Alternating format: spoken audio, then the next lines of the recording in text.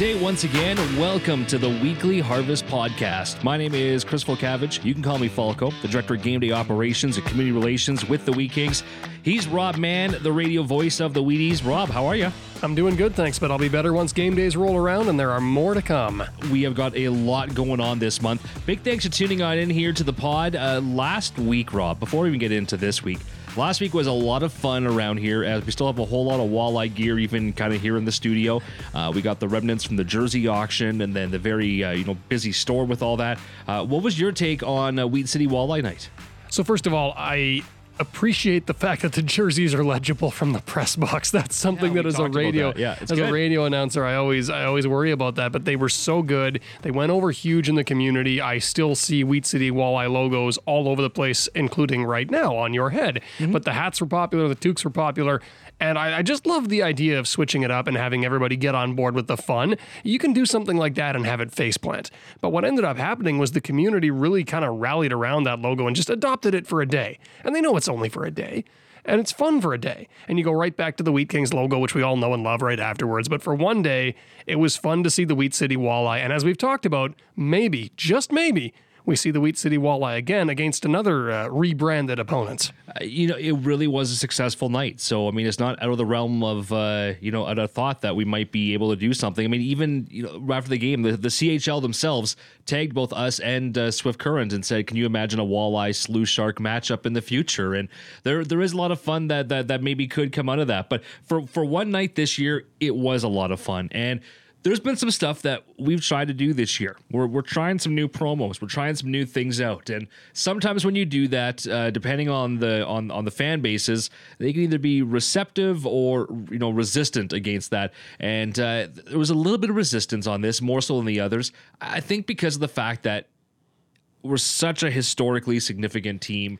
People are just ingrained. They grow up with the Wheat Kings. It's just something that we're literally bred into, being Wheat King fans when you get raised here. That when you talk about switching that for even one night, some people they're gonna be like, why? But when the game itself rolled around and the people were here and they actually were like, oh yeah, okay, it is one night and it was just for fun, and there was like, okay, it wasn't super serious. We're not changing the team name, going forward. None of that fun and crazy stuff. It was just gonna be for one fun night, and it really was. So maybe we'll bring it back for another one night only, for per season. But for now, it was just it was a really good evening and a big win. I will say, yes, a huge win, and we'll come to that. But I do want to point out that a lot of the resistance you spoke to there, from what we saw, was before the big night. After the big night, the feedback on it post December 1, overwhelmingly positive. So I think there were some people who probably had their minds changed by what they saw on the ice on December 1st, helped along not least by a resounding success on the ice. I mean, you could hardly have asked for a better debut. No, for sure. And, it was almost the same thing as with the dog night that we did. Beforehand, all the negative Nancy's out there being, this is a horrible idea. So much is going to go wrong. Guess what? Nothing went wrong. It was an awesome night. Everybody had fun that night, and everybody had fun on the walleye night. So walleye hats and toques were sold out that evening. It was a very popular product. There were some hoodies and shirts left, but if you're listening to this, they are being restocked. So you can contact the Wheat King team store online, make some great Christmas gifts. Rob, even non-hockey fans, just fishermen are getting this, for their husbands and vice versa, for their wives for Christmas, just to get something with the fish gear and saying Wheat City. Yeah, we've definitely had some feedback from people who are outside what you might consider the regular scope of hockey fans. So we've definitely had people from beyond the usual cadre of people. There are, for example, the people who just collect jerseys almost regardless of sport. There are people who collect those the way that somebody might collect hockey or baseball cards, and they naturally are very interested in these kind of one-of-a-kind type deals, kind of the way they would have been in the Lake Diefenbaker Sleuth Sharks. And then you get, as you say, the fishing community, which looks after its own, let's put it that way. They have definitely glommed onto this as well and had a lot of fun with it. You mentioned the dog night. It figuratively kills me to say this, but I think walleye might be luckier than dogs.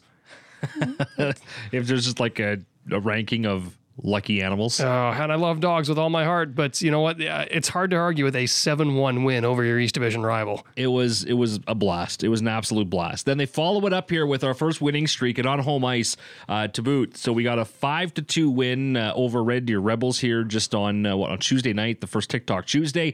And now we get set for another couple of games in the midst of a very busy December month. Last week on the pod, we were talking, about just how insane this little schedule really is, and we've never really seen that before. We're gonna get into that with our guest here as well. This is the time though for those guys, for the players, to really take advantage of sleeping in their own bed and playing here in front of the home fans. And I was looking at it earlier today while I was drafting up some statistics. It's funny to me that this is the first 3-game winning streak the Wheat Kings have had this year, because if you think about the stretches of hockey they've played, that stretch of games, for example, where they rattled off 2 wins in a row against Saskatoon and Moose Jaw, then lost in overtime to Prince George, it feels strange to think with how well they've played at times that this is the first 3-game winning streak. But with how well they're playing right now, maybe it's not that strange. And I was saying to Marty Murray earlier today, it feels like the team has been looking over their shoulder for about the last month. Like, the Swift Current Broncos are right behind us. The Red Deer Rebels are right behind us. They were neck and neck with these guys.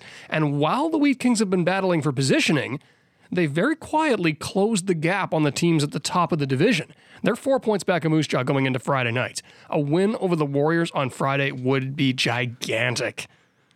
It's never too early at this point to start that watching of the standings. Especially this year. You don't want to be ingrained in it, of course, game by game, but you're right, especially when it's a division rival and that's the team that you're trying to, leapfrog to move on up. Big game this weekend. So with that, if you're interested in coming out to the games, we'd really love to have you there.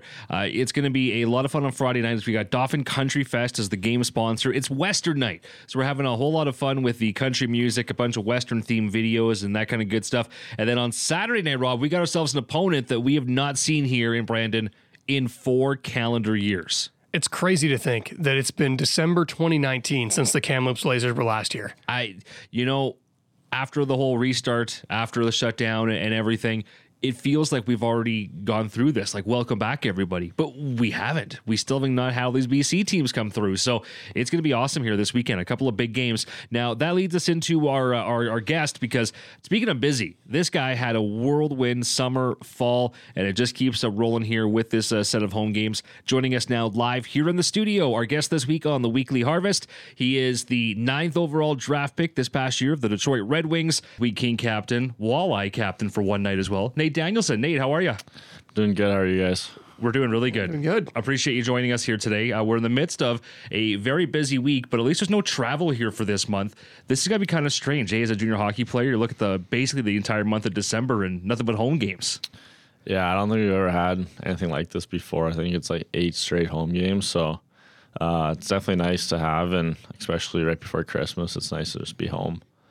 And for you especially, the lack of travel this year has got to be a bit of an interesting change of pace, because Brandon Wheat Kings camp, Detroit Red Wings camp, exhibition series with the Red Wings, then joining the Wheat Kings in the middle of a road trip. What was the whirlwind kind of like for you that first month or so of the season? Yeah, it was a lot. Obviously, I enjoyed it all, and Detroit camp was a lot of fun, and I was super excited to get back, and it was nice to get to join everyone on the road trip, and that was obviously a super fun road trip. So it was a bit of a whirlwind and a little bit tiring at times, but I really enjoyed all of it. I'm sure you've been talked about this in other interviews and that, but just for our audience, let's go back to the draft. Let's go back to those days where how many teams were you talking with going into the draft? I know we talked to Carson. He said basically almost every single team he had interviews with. Was yours the same experience? Did you have to talk to everybody? Yeah, like throughout the season I did. Most of the teams were mostly questionnaires and then just light interviews. And then leading up to the draft, it wasn't as much. It was more just a handful of teams that I thought that had a serious chance to take me, and that I was talking to in the days leading up to the draft. So there's a couple teams in mind that I thought I might go to, and Detroit actually wasn't even one of them that I was kind of expecting. So that was a bit of a surprise for me. And if it's a surprise, I mean, what's that moment like when you hear your name 9th overall, top 10 pick to a Detroit Red Wings franchise that's being held by Steve Yzerman of all people? Yeah, I mean, obviously, I don't really remember too much of it, to be honest. It was all whirlwind. And, I mean, to have Steve Eisman call your name is pretty cool, and he's a legend. So to have him sort of have that belief in you is definitely a little extra and a little more special. What was your holy bleep moment when you first got there? What was the thing that you just went, wow?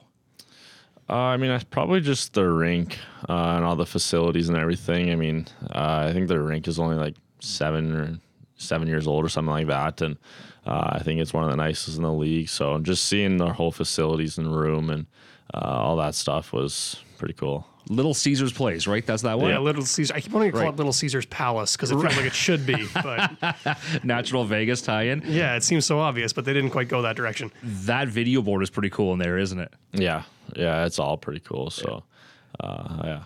And we talked a bit about Steve Yzerman just there, but he's not the only former NHLer with connections to Detroit. You and I were talking a bit in Lethbridge about it's kind of strange to hear that he's working for Detroit, given where he spent most of his NHL career. But Alex Tanguay, one of the assistant coaches in Detroit, worked with you a little bit.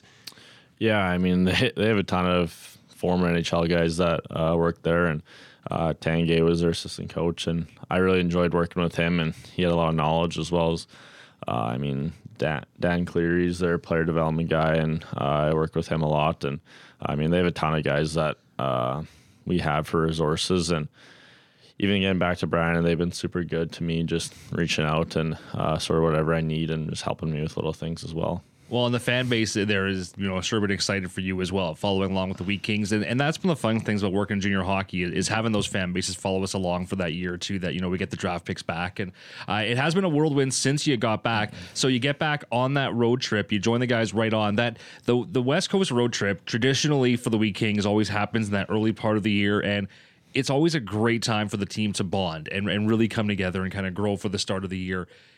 You must be happy that if you're going to get back, you got in time to actually do that, even though I know that travel is an absolute grind. Yeah, I definitely was. I didn't want to miss that trip, and it was a bit of a grind at times. Definitely our travel wasn't the best, but I mean, it was a lot of fun just being with the guys for 2 weeks, and especially the guys that I didn't know too much, the guys that just came into our team this year. It was nice to get to spend more time with them, and I think just really bond as a team. There's a contrast in travel there, though, that I've got to bring up, because before that, you're playing preseason NHL games. What's it been like traveling a little bit when you go from Detroit to Toronto, for instance, to play in a game there? What's the routine kind of like traveling in an NHL caliber group? It's pretty cool. I mean, obviously they have the jet and everything, so it's a little bit more luxurious than getting on the bus and traveling 8 hours or whatever it is, but. Yeah, I mean, Detroit was super first class. I mean, everything they did, they treat us so well, whether it was food and just preparation and everything like that. So, I mean, going to Toronto, like, obviously, you get the jet and everything, and they have all the food that you can imagine, and yeah, it just treated super well. You played Toronto and Pittsburgh, right? I played Pittsburgh, Chicago twice, Toronto. I think I played one more too. I think I had 5 games. No big deal. It's playing for an Original Six franchise, getting a couple other Original Six franchises in there at the same time. There were some goals mixed in there that we heard a lot about, which incidentally, as you pointed out, Chris, we still do have Detroit Red Wings fans on every tweet, every Facebook post, every Instagram post. If you score a goal, Detroit Red Wings fans want to know about it. It's going to be exciting, definitely. Were you there for the Carson Bjarnason Batman story on the road trip? Were you witness? I might have been involved a little bit with that. Yeah, we went to the mall, and anyone who knows Carson a little bit, he's once you open him up a little bit, he can be a bit of a character. So we were at the mall, and it just kind of came up, and we had to get him a Batman costume. And, yeah, I think just one thing led to another, and Barney was running around in a Batman costume all night. So it's those kind of road trip stories I'm talking about, right? That just kind of helps bond the guys. And he leaned into that too. Like, he did not do this halfway, and I think he's the kind of guy who like really wouldn't do anything halfway. No, yeah, he definitely is. He's the kind of guy that he's got like super serious personality and won't talk to anybody, or he's just the guy that won't shut up and is always the funniest guy in the room. That's awesome. How is the room this year? Because in junior hockey, it's traditionally been said that you don't want to be playing your best hockey in October, November. You want to be getting better and growing as the season goes on. And lately, you guys have done that with your record. But how is the environment in the room this year with the guys coming together? It's really good. I think every year I've been here, we've always had a really tight group. And I think just starting with drafting players, I think the Wheat Kings do a good job of drafting people with good character and just good people to start it all off. So, everyone in the room has been really good. And, I think the last little stretch of hockey, we've been playing really good. But there's always ups and downs throughout this season, and things are growing. It's got to help, too, that you've got guys in that room who've been with you through all the ups and downs. Even going back to the bubble year, you had Ryland Roersma with you for that. The next year, Quinn Manti and Carson Bjarnason joined the team. It seems like there's a group of guys with the Wheat Kings that have been together for quite some time. Yeah, definitely. I think Ryland, obviously, and Brett was also there, too. So, I think we have just a really tight group. Even with the new guys coming in, they've all been super good, and I love every guy in that room, so I think we've got a really good group. Last year you're wearing a C on your jersey for half the game, sharing the role with Nolan Ritchie. Nolan ages out as a 20-year-old, moves on. Going into the summer then, it was just kind of knowing that, okay, this is going to be Nate's team to lead going into this. Knowing that, was there an extra level of motivation or determination for you going into the summer, knowing that this was going to be such a big year regardless of where you're going to be drafted? I think every year is kind of like that, and I think last year going into the year, I kind of had the same feeling, and I know me and Nolan had talked about it a lot, and but going into this year, obviously I wanted to have a really good year, and obviously I wanted the team to have a really good year, and I feel like we're kind of starting to find our stride right now and play some good hockey.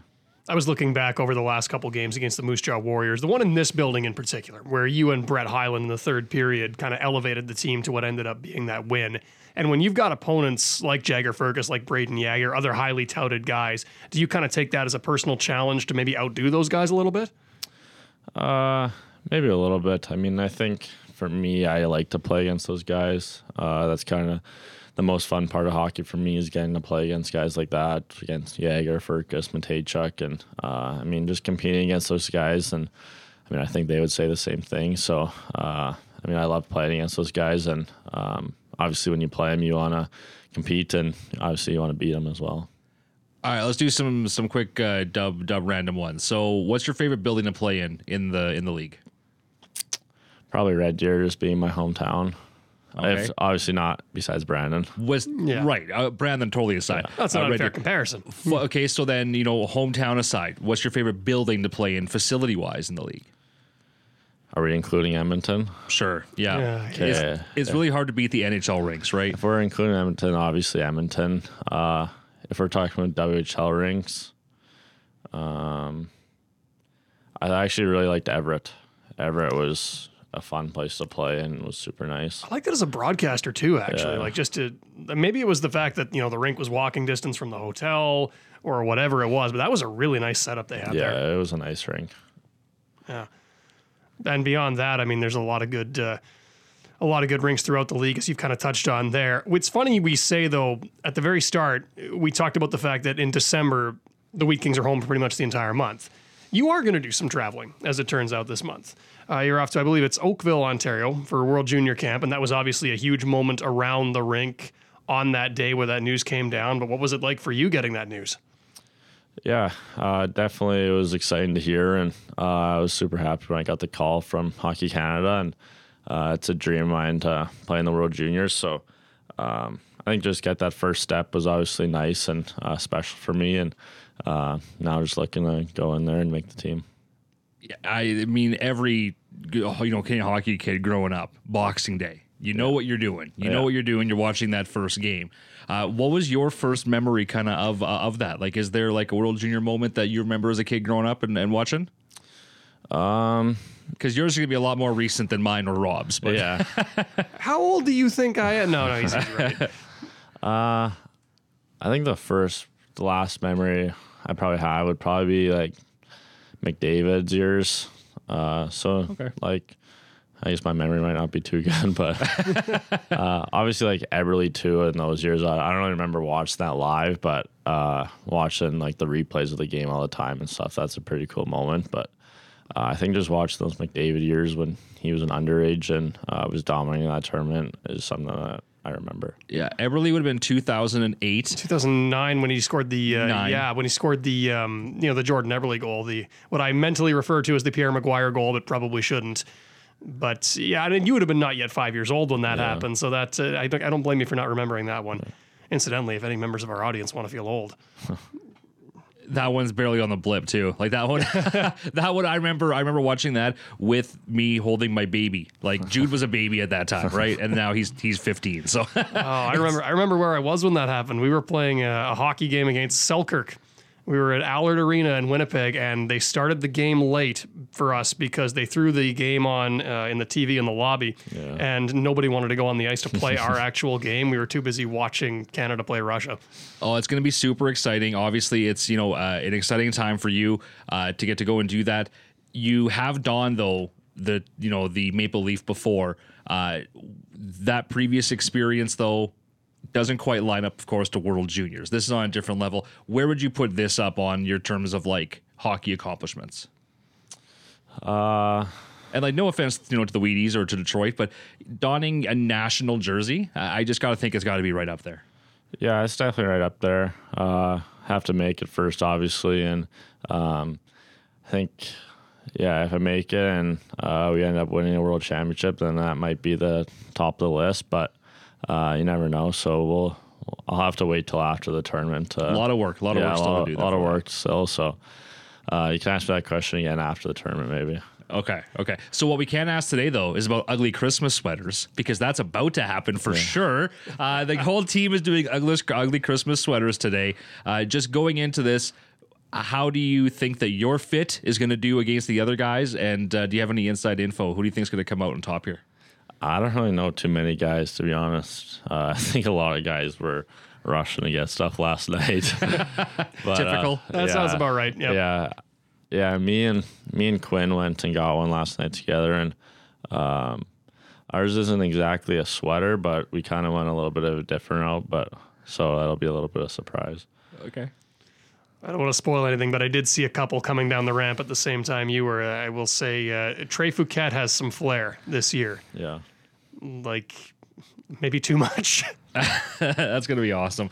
Any other questions for Nate while we got him here? We've done our 15 with him, unless you want to keep going. I'll say it's been a pleasure talking to you, Nate. And I know the plan, I believe, is for you to be here against Moose Jaw, and then I don't know what the story is for the weekend, but I do know that by December 10th, you're going to be in Ontario and hopefully headed overseas after that. So best of luck. Yeah, I'll be here for both games. But yeah, thank you very much. Yes, our thanks to Nate Danielson for stopping on in here. Rob, it's been a busy day. Luckily, the Nate could give us the 15 minutes because there's a guy that not only today, we've got some different team events happening, but he kind of alluded to it. He's got these check-ins with Detroit, and he's a very, very busy guy.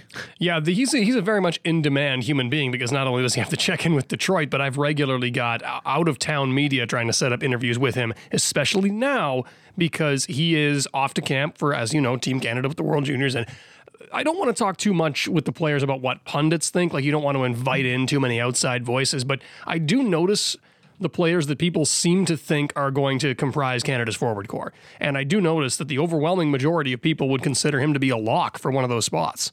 And I loved how he was, like, the way I phrased that question to him was almost assuming, yes, that like I assume he's going to make that team. But he doesn't. And that's the perfect mindset for him to be going into this. The fact that he's got to earn his spot, he's going to make it. He didn't want to talk about, putting on that jersey and even thinking about it almost. You can kind of tell he felt a little awkward there about that. So he was waiting to say the words, I have to make the team first. You could tell. Yeah. Like I don't think he's, disrespected by the question. I think he's flattered, but I also think that he wants to make it clear he's going there to work. Yeah. And when I talked to Marty Murray about his experience at the World Juniors, what he pointed out was that once you get there, you will do anything to make that team and play on that team. And for Marty, the first year, because Marty was an earlier birthday, that's another thing actually that we should bring up. Nate, as a late 2004 birthday, falls into this bizarre category where a lot of these guys don't get selected for the World Juniors before they're drafted. But after they're drafted, they only have the 1 year. So this is Nate's only chance to do this. You know he's going to want to take advantage. But what Marty was saying was that his first year at the World Juniors, he had to accept a different role. He had to accept an energy role. He had to be willing to be a penalty kill guy, and he learned to love that role. And Nate is the kind of guy who has a skill set that would suit itself really well, if need be, to being put in that role. You don't see him throw his weight around a lot in the WHL because he has the puck on his stick most of the evening. But if he decides to lean on somebody, he's 6'2" and he's moving fast. Somebody's going to move. I can't imagine anybody else, going up against him and outplaying him at this point. Just the way that he's been playing, especially in these last few games. When he came back from NHL, he had that one, not a fantastic game, but a really good game in Mid-Hat. That game was a stalemate, though. Nobody could really crack through until he did, right? And then we saw some glimpses of some flashes of brilliance from him here and there sporadically. But these last 4-5 games, the consistency now that he's putting up, that Brett Hyland's putting up, is very similar to that feeling that we had in the first week where it was, Peter, McQueen, Roersma. They just seem to be finding each other and clicking, and they're doing that against the other team's top lines. And I'd say it started with them getting put together, but the truth is, when the run started for both players before the Alberta road swing, they were playing on separate lines. Putting them back together has definitely expanded on it, but they jump-started themselves. And now they're together again. You can see the chemistry every time they're on the ice. The shorthanded goal Brett got against Regina is probably my favorite example. Like, there's two guys on the ice on both teams that could make that play. Hyland and Danielson. They can pull that off. Probably nobody else can. They pulled it off. And they just look like they automatically know where the other's going to be. And how about that game? 3 shorthanded goals. Oh, I had to do some digging on this one. Let's talk about that. You were trying to figure out when the last time that happened in Wheat King history, and what'd you find? So I'm something of a stats nerd on this front, and I love to know when something unique like that happens, how long it's been since that occurred. And boy, did I have to go digging on this one. I mean, I went through year after year after year until we got to the 2013-14 season, just about 10 years. And it was March of 2014 in a game against the Saskatoon Blades. And we're going to throw some names at you here, Wheat Kings fans. You're going to take you down memory lane here. Quentin Lissaway, Chad Robinson, and Jace Harlech scored 1 shorthanded goal each in an 8-5 win over the Saskatoon Blades in Saskatoon, I believe, on March 1st of 2014. The last time, by the way, in a similar vein, Ryland Roersma scores 2 shorthanded goals in the same game. And the last time that happened, 6 years ago to the day, 2017, December 1, and it was Evan Weinger who scored twice. Evan Weinger. That guy was fast. He was very, very fast. He was from California, if I remember correctly. But yeah, he was he was good. Those 3 guys you just mentioned, 3 good Manitoba guys.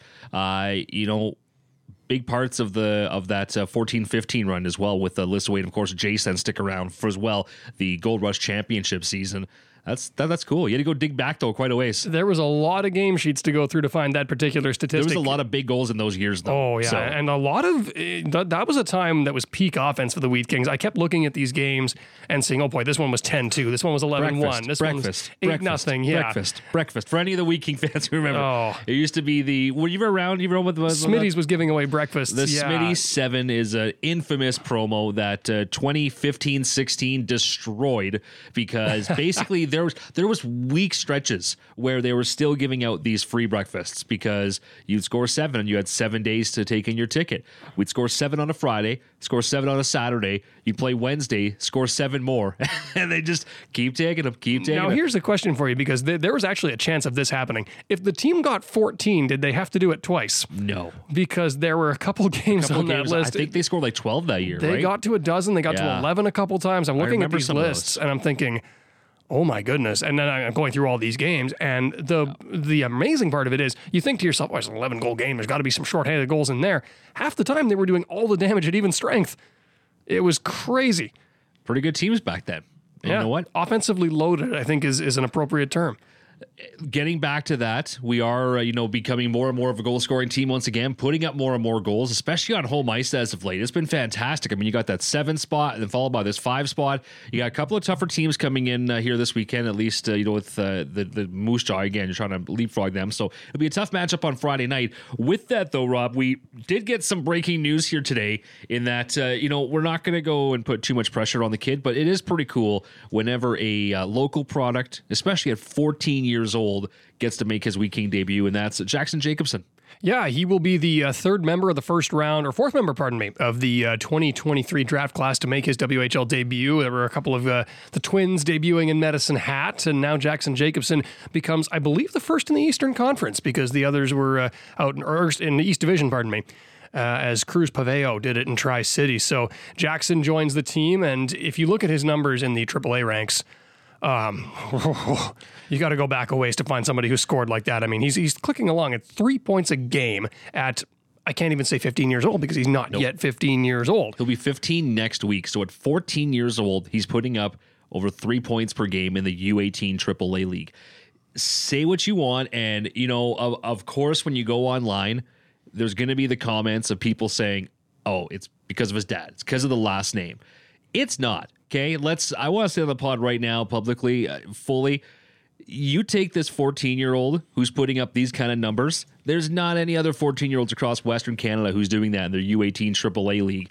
He deserves this shot, and as somebody who has seen him play the last few years through the ranks of U15 AAA and the U18 over at J&G Arena, beautiful facility, of course, with the production room there, doing all the highlights.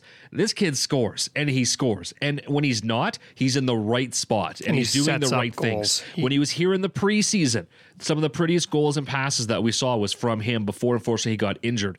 He deserves this. So any of the naysayers, I am done with them. I am excited. A local product making his debut on Friday night who's doing that, Wheat City should be very excited and very proud. I was going to say, we saw him in the preseason against Moose Jaw. The 5-point game here was wild. The 2 goals were great, picked his corner both times, but what struck me was the assist. You remember the one at Caleb Hadland? Oh, man. He faked everybody out. That's still the nicest pass of the year. Yeah, it has not yet been topped. Dominic Peters put his hat in the ring a couple times, but Jackson's is still, I think, the top of that list. And you mentioned how deserving he is of doing this. What I like to do is tell people, if they're naysayers, cover up the name and look at the objective facts for a second. You've got a player who is, again, 31 points in 11 games. If he's 16 or 17 doing that, we're talking about it. He's doing it at 14. Yep. Local kid, 5th overall pick, 31 points in 11 games, had 5 points in 1 preseason game. Stack up the objective facts one on top of the other, and what you get is a very clear case for why this young man belongs, or at least gets the opportunity. And he's still young. To be a 2008 born player playing against 03s, especially an 03 like Lucas Brenton, yeah, that's going to be a little bit of a mismatch. But this is a kid who deserves the opportunity. And the Wheat Kings are in a position where they do have need of a forward, and they've got a really good one right in their backyard. This just makes sense on too many levels. By the way, on that note, it might be worth letting people know, because not everybody does, why the Wheat Kings are in a position where they are recalling Jackson Jacobson. You may recall Matt Henry getting a 2-game suspension from some actions against the Regina Pats. Rylan Rorsma was assessed a 1-game suspension, so you got a couple of forwards down. You need to bring somebody in. And if you're going to do that, this is the perfect chance on home ice to, get him in with the guys, get his feet wet, and then from here, I mean, he's not going to be with the team for the whole rest of the year, right? And that's the thing, is managing expectations, and he's going to be a first-year player, not until next year, but getting him in is going to be exciting. It's good for players to kind of get their feet wet that way. And the Wheat Kings do, by the way, have a recent history of doing this with first-round picks. I mean, Roger McQueen and Charlie Ellick both got games in their 15-year-old year. Joby Baumuller did. This is the done thing. And as I mentioned, that was part of the reason I brought this up. The Tri-City Americans and Medicine Hat Tigers have already, when they've run into injury troubles, brought in a couple of their first-round picks from the most recent draft. This is a common practice in the Western Hockey League for a reason. You give these kids an opportunity to get their feet wet before their full-time eligibility. This weekend, we got those 2 games. So, again, Friday night, if you're going to be around town, it's going to be the Moose Jaw Warriors. Then you got Kamloops in town on Saturday night. Followed up by, Rob, we got a couple more games here this month. We have got Kelowna in town on Wednesday night. And then after that, it is going to be Teddy Bear Toss. So, if you're listening to this and it's already the weekend, well, next weekend, on the 16th. It's the big game. The teddy, toque, and mitt toss. So bring the teddies, the toques, the mitts, the socks. Even if you got, toys or non-perishable food items, we're going to have both Christmas cheer and the Westman traditional Christmas dinner on site, taking donations that night. So it's going to be an awesome event for helping support everybody. But Rob, we talked about even last week on the pod, one of the most fun games of the year is the teddy bear toss. And what gets me even more excited for it, honestly, is looking at social media and seeing all the other teams who are already doing their teddy bear toss and just getting ready now for ours. The stage is set. We have a bar set pretty high, incidentally, as far as teddy bear tosses are concerned, because some other teams around the league have done a really good job with it. So we're hoping to match or exceed that level. Earlier today, I was driving around handing out some teddy bear toss invitations to local schools. So we're going to get a lot of young fans in attendance, throwing a lot of teddy bears, toques, and mittens on the ice. I am looking forward to the cascade of teddy bears that is coming when, well, now that's an interesting point. That is coming when who scores? Who do you got? Who do you got scoring the goal? Well, that is a good question, but lately, I've had a good feeling about Rylan Roarsma for that one. Okay. You're going to go with Roars? Let's see. I am going to pick... I think it's going to be Peter. So here we go. We're going to find out, though. Okay. I will say it's an interesting thought that neither of us picked the one or two leading goal scorers on the team. Roger and Brett are right there. Because it almost never is. It almost never is. You know what? It usually is a 20-year-old, I almost, we've talked about Evan Weingart. He scored it one year, if I'm not mistaken.